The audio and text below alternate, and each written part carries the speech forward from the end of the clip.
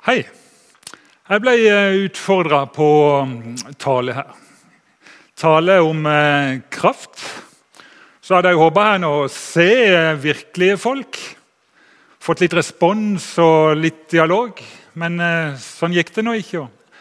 Endringer skjer jo kjapt i denne koronatida. Men forhåpentligvis er det snart bedre. Så er det jo litt utfordrende å snakke til et kamera når en ikke vet hvem en prater til, men jeg regner med dere overbærende. Og jeg skal dele litt av mine tanker, litt av det jeg er opptatt av, som kanskje kan gi deg noen tanker. Men jeg skal begynne med en litt munter historie.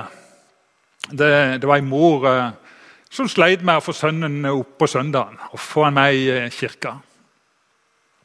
Han sov langt utover formiddagen, og på søndagen så går mora opp på sønnens rom og rister godt i han. «Nå må du opp, Gud. Nå må haste det.» Han bare snur ryggen til. Men mora gir seg ikke så lett. Rister på ny og blir streng i stemmen. «Ta det sammen. Husk du er 53 år og pastoren deres.» Vel, det er ingen sammenheng med dagens tema, men noen ganger trengs kraft for å stå opp om morgenen også. Så jeg skal prøve å si noe klokt. Det var en som sa at det er lett å være klok. Du tenker bare på noe dumt, og så sier du det motsatte. Ordet kraft, temakraft. Vi bruker kraft om mange ting. Om strøm, fysisk styrke, kanskje indre kraft, kraftige motorsykler, kraftige biler, kraftuttrykk.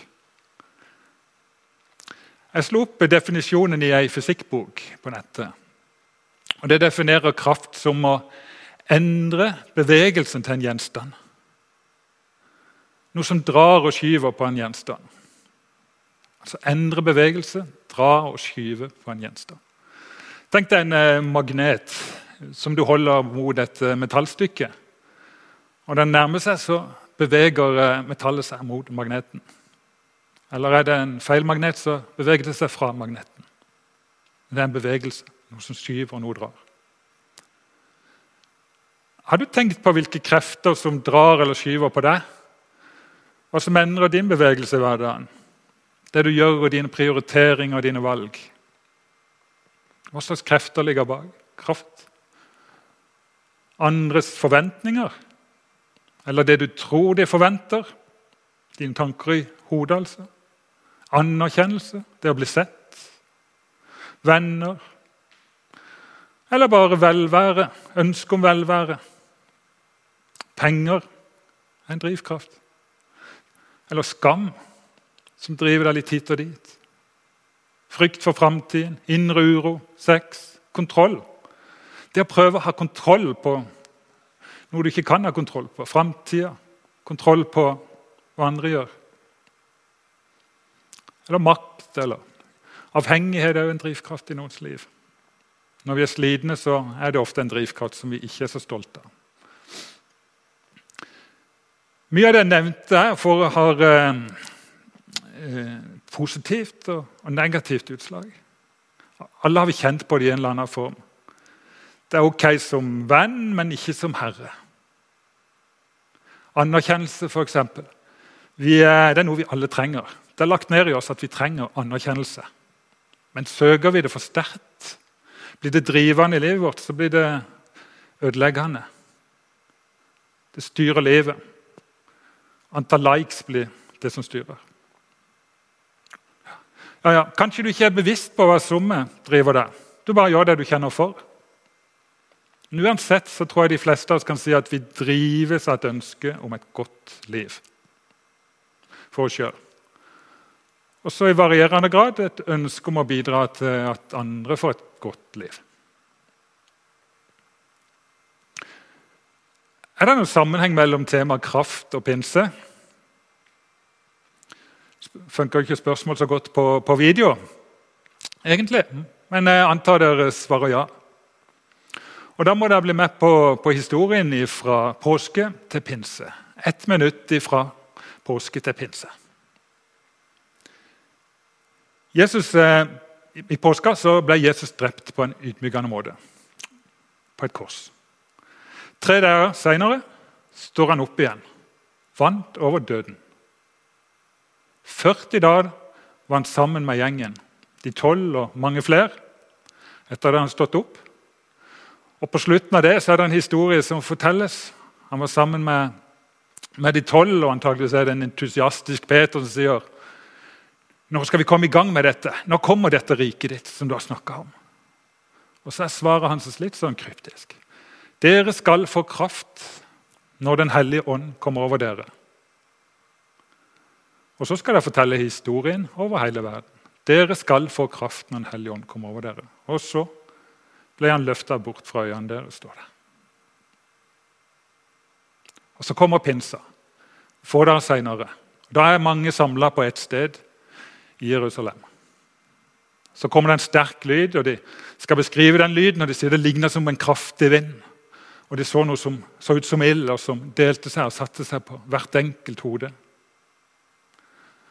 Og det ble forvirring selvfølgelig, forskrekket, forundret, hva skjer? Og så hørte de språket sitt snakke, det var mange fra forskjellige steder, og så hørte de sitt språk. Det motsatte av det som hendte i Babel når de ikke forstod hverandre. Babels tårn, en historie i Gamle Testamentet. Og de hadde ikke sett dette før, så det var en sånn litt kjapp konklusjon. De må være fulle. De har fått for mye vin. Det så sånn ut. Kanskje ikke lett å finne ord. Og så reiser Peter seg. Og så setter han dette i en sammenheng. Hei, dette er det som ble fortalt om for 800 år siden. Joel. Åndens komme var varslet for 800 år siden, sier han. Nå har det skjedd. Ånden er kommet på en ny måte. Tilgjengelig for de som vil. Ja, dere kan lese mer om dette i Apostlenes gjerninger, i første kapitlene.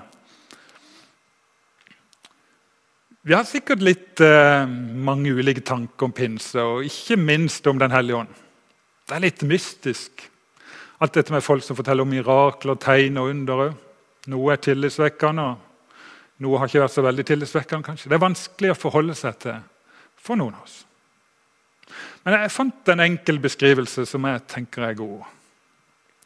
Den hellige ånd er Guds måte å være til stede på jorda. Den hellige ånd er Guds måte å være til stede på jorda. Det er en Guds ånd. En side av Gud. Og kraft er bare ett av mange ord som brukes om denne ånden. Denne hellige ånden. Og de beskriver at han ligner på en due, det så ut som ild, og det var som vind, og en pust, og inspirasjon. Og det beskrives også hva han gjør, og hva han er. Mange egenskaper som tillegges han. Blant annet, han trøster, overbeviser, viser sannhet, gir visdom. Han gir noen form for gaver. Og ikke minst, han skaper noe nytt i oss. Åndens frukter. Han skaper noe nytt. Og han kjenner dypet av Gud. Og så videre og videre. Det er mange beskrivelser. Første gang jeg møtte denne kraften, denne ånden, så ble jeg begeistret. Jeg hadde brukt mange år på å lete og søke etter Gud. Det må finnes noe mer enn bare ord og disse tankene mine. Og da jeg alene i en slags fortvilelse så møtte jeg den kraften. Endelig noe virkelig. Noe med substans, noe som er konkret for meg. Selv om det er litt mystisk. Og da ble Gud på en måte virkelig på en ny måte. Og troa ble spennende. Det er vel nesten som om ting fikk en farge. Nye farger. Fortsatt ikke så forståelig, men det er noe som er dypt tiltrekkende med Gud. Med den ånden. Noe vakkert, varmt. Denne virkelige Guden. Og den opplevelsen av å være akseptert. Ja, hun ble litt fattig, men forsøk. Paulus sier, for Guds rike består ikke i ord, men i kraft. Guds rike består ikke bare av ord, men det er en substans, det er noe virkelig. Noe som er der. En kraft som forandrer oss innenfra, som Kan gjenopprette selvbildet, overvinne angst, frykt, lege skam. Ny følelse av at du er verd å elskes. At du er verd å elskes. Så kan det være mange andre resultat av åndens kraft, som spesielle tegn og under og overnaturlige hendelser og helbredelser og kunnskapsord og sånn. Det har ikke så mye erfaring med, men jeg lengter etter å se mer av begge deler. Det er noe tiltrekkende med det. Det er alltid sånn når jeg skal fortelle en historie eller holde på med noe, så kommer det opp et spørsmål. Hva er hensikten? Hva er greia med dette? Hva er målet? Hva var målet med denne kraften? Hva var hensikten? Ikke noe, er det bare noe spektakulært? Nei, det ser ikke sånn ut. 2 av disiplene, Johannes og Jakob, de ble kalt tordensønnene, sikkert litt bært. Men de var ute og gikk med Jesus, og så fikk de ikke komme inn i en by. Og da spør de Jesus, skal vi be ild komme ned fra himmelen og fortære det? Og så sier Jesus, nei, det har ikke skjønt det. Det er ikke sånn det. Det er ikke sånn vi trikker seg ut. Men når jeg spør om hensikten, så tror jeg må minne om, ta en kort oversikt over den store historien. Historien fra skapelsen. I begynnelsen så var det kaos, og Gud lagte orden. Han skapte, og han skapte mennesket, et sted der han var nær. Og det er beskrevet som en hage. Men så kom det en mørk, diffus kraft som ødelegger. Ondskap. Synd. Det er ikke så mye beskrivelse av selve kraften, men av resultatene. Og vi ser det i historien, resultatene av den ondskapen, og vi leser det om de avisene. Vold, splid, krig, sykdom, misbruk, uorden. En uregjerlig kraft på mange måter i våre liv og i verden. Og så er beskrivelsen av Guds plan. Han har en plan for det skapte, for å gjenvinne det. Ondskapen står i veien, i oss og i nasjonen og naturen. Og så er det en lang historie i Bibelen med Israel, som ender med Jesu død og oppstandelse, og som markerer seier over de kreftene. Seier over mørket. Og så fortsetter den planen. Fortsetter den planen med å ville gjenopprette mennesket. Fri oss fra det onde. Fri oss fra det som ødelegger og det som trykker ned. Som løgnene, som hvem jeg er. Overvinne det onde. Og stadig gjenopprette det gode. Og da trengs kraft. Så er spørsmålet, hvilke krefter vil jeg samarbeide med? Vil du samarbeide med? Hva er veien? Jeg tror første trinn på veien er kanskje å gjenkjenne hva som er godt og hva som er ondt. Hva er det som bygger opp, og hva er det som ødelegger? Det beskrives faktisk om Jesus i Jesaja, at han i sin barndom lærte å forkaste det onde og velge det gode. Forkaste det onde og velge det gode. Det trenger vi også å vokse i. Hvilke krefter vil du samarbeide med? Samarbeid tror jeg er et godt ord. Ut fra historien så virker det som Gud ønsker å bruke mennesker til en viss rolle i det han gjør. Han ønsker å gjøre det i og gjennom oss mennesker for å gjenopprette det gode, for at han vinner skikkelse mer og mer. Vilje til å velge det gode og så få kraft til å gjøre det. Helt konkret, hvordan skal vi ta det videre? Hva er veien for oss? Og som alt annet i Guds rike, alt annet som har med Gud å gjøre, så er det frivillig. Han har veldig stor respekt for vår vilje. Han trenger seg ikke på. Så greia er at han må inviteres. Let, søk, bruker han ord. Så inviter Den hellige ånd. Inviter Gud inn til å virke i livet ditt. Igjen, med mer kraft. Og kanskje kommer det da som en kraft som skyver og drar, noe som skaper en bevegelse. Vi trenger uansett den kraften som hjelp mot det som ødelegger. Og hvis du er ukjent med dette, kanskje du er ukjent med tro i det hele tatt, så test ut. Se om det virker. Holder det lover? Man kan liksom ikke bare bestemme seg for å tro på en sannhet eller tro på noe. Det er ikke sånn. Det må prøves og erfares. Testes ut. Er du et sted i livet der du føler at de mørke kreftene er uovervinnelige på et eller annet område i livet? Sjekk ut om denne kraften er virkelig. Er Guds ånd virkelig? Det krever litt utholdenhet. Du må holde på en liten stund. Men prøv. Virker det sånn at tanker som at du er ikke god nok, blir avslørt som løgn og dør hen?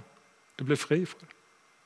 Eller hvis jeg tilgir andre, eller kanskje jeg trenger å tilgi meg selv, får jeg da større frihet? Fører det til mer godhet? Blir min indre uro erstattet av noe nytt? Mer indre fred? Prøv det ut. Og hvis jeg gir slipp på min rette hevn fordi noen gjorde urett mot meg, gjør det noe i meg? Eller slutter å snakke ned andre? Gir det mer fred? Og ikke minst kanskje blir jeg i stand til å elske andre mer. Mindre selvfokusert over tid, hvis jeg prøver i den kraften. Gå sammen. Alt dette for en bedre verden, for at det destruktive og det onde og det ødeleggende skal overvinnes. Og en oppfordring å være sann i vandringer. Ikke noe kristent glis eller noen fine fraser. Vær sann. Og se, hvis du gjør din del, og se om kraften gjør sin del. Og I Markus så sier Jesus til disiplene, kom og følg meg, så vil jeg gjøre dere til menneskefiskere. Rolla er, kom og følg meg, og så vil han gjøre. Det tror jeg går igjen. Så kom og følg, søk, lær, lytt, tenk, prøv. Og så vil han gjøre de tingene vi skriver. Smak og se det er godt. Ja, så ble det selvfølgelig mye ord her, og kanskje ikke så mye kraft. La kraften hans virke på dere. Og så ønsker jeg dere fortsatt god pinse, og lykke til.